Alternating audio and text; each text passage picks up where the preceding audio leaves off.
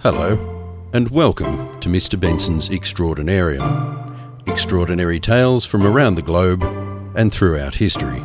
I'm Dan Benson.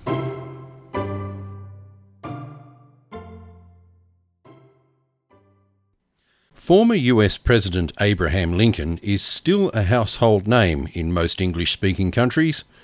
At the time of this recording, it has been 157 years since his passing, but like so many great people, his legacy and his legend keeps his name alive and circulating generation after generation. But the three most notable things about Lincoln were his issue and signing of the Emancipation Proclamation, effectively ending slavery, his stewardship of the Union during the American Civil War, and his assassination in Ford's Theatre by John Wilkes Booth. But few know much of his personal life, a life filled with tragedy.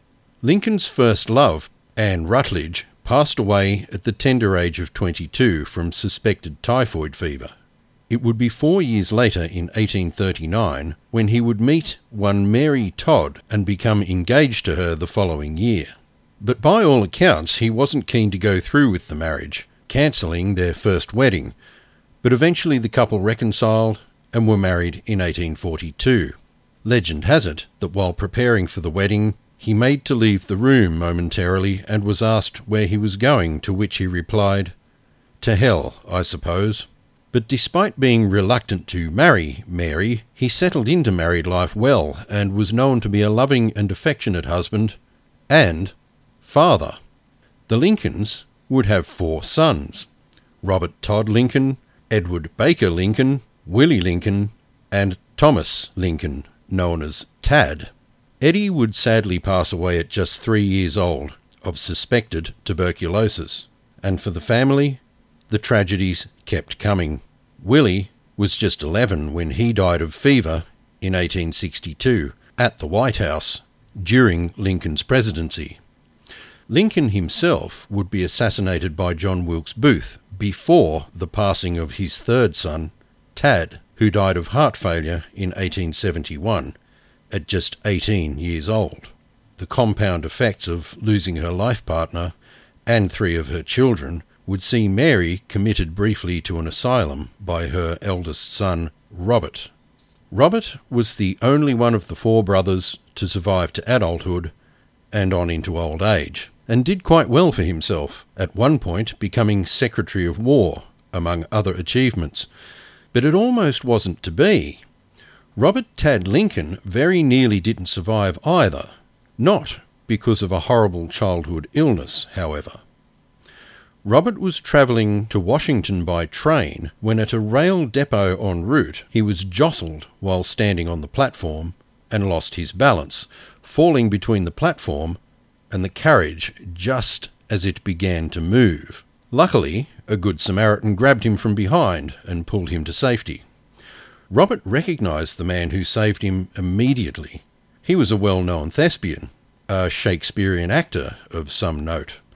The actor didn't know the young Lincoln, but would later be told that he was the president's eldest son, and this would go some way toward easing the actor's troubled heart. You see, this man's family name and the Lincoln family name would become inextricably linked less than a year after he rescued Robert that day on the platform, when the noted Shakespearean actor's younger brother, John, would assassinate Robert's father at Ford's Theatre on April the 14th, 1865. The actor's name was Edwin Wilkes Booth.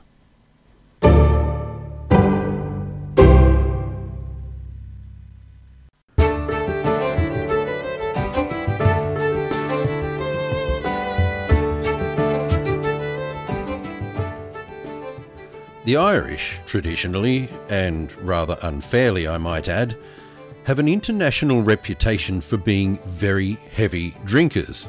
In my homeland of Australia, another country with a reputation for having a disproportionate number of drunks among its population, jokes about Irish alcoholism abound, without a hint of irony.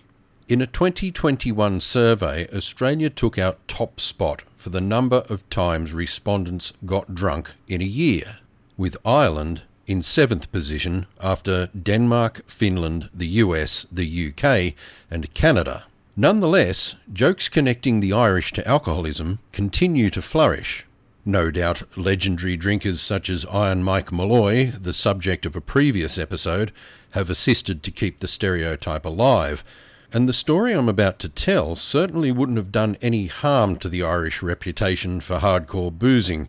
You see, on the 18th of June 1875, a warehouse in central Dublin caught fire.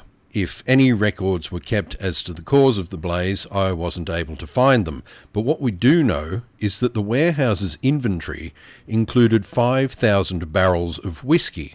Needless to say that many types of alcohol are aged in timber barrels, usually oak, and being 1875, timber barrels were pretty much all that was available anyway. Timber is flammable, whiskey is flammable, and so the scene was set for a raging inferno. But as the barrels heated, they burst and spilled their contents. As more and more barrels were compromised, more and more whiskey escaped, taking the fire with it. In times before refrigeration and motorcars, cities had a decent population of livestock, and it was the squealing of some nearby pigs that alerted people to the fire, which by this time was oozing down the street atop a river of whiskey. But thanks to the panicking piggies alerting everyone, there was a rapid evacuation and no fatalities. Peter Paul McSweeney, the Lord Mayor of Dublin, is quoted as saying, "The time given for escape in some places during the progress of the fire was so short I was apprehensive that some people should be left in danger in the garrets and cellars of the district. But on inquiry, I was happy to learn that no life was lost during the great conflagration." End quote. So, in short, fire breaks out in Dublin, residents escaped unharmed.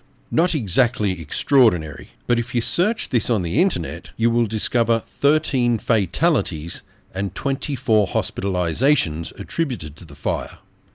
Why is that, did I hear you ask?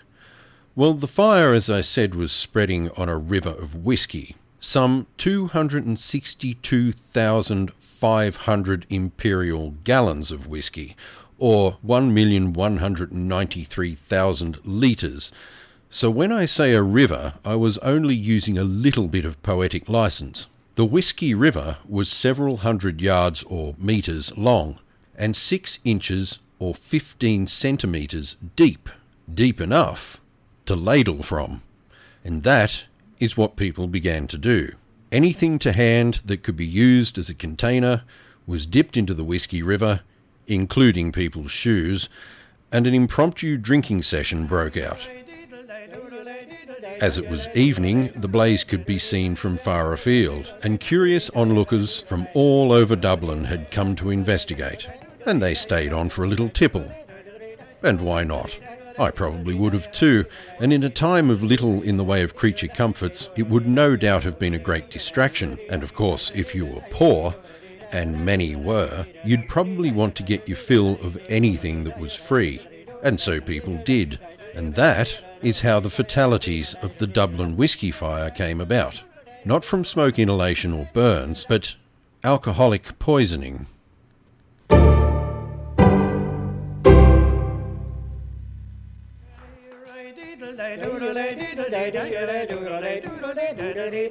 You've been listening to Mr. Benson's Extraordinarium. Created, researched and hosted by me, Dan Benson.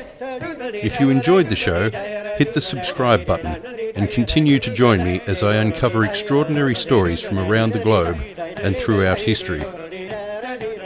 Till next time, peace, love, light. Take care. Catch ya.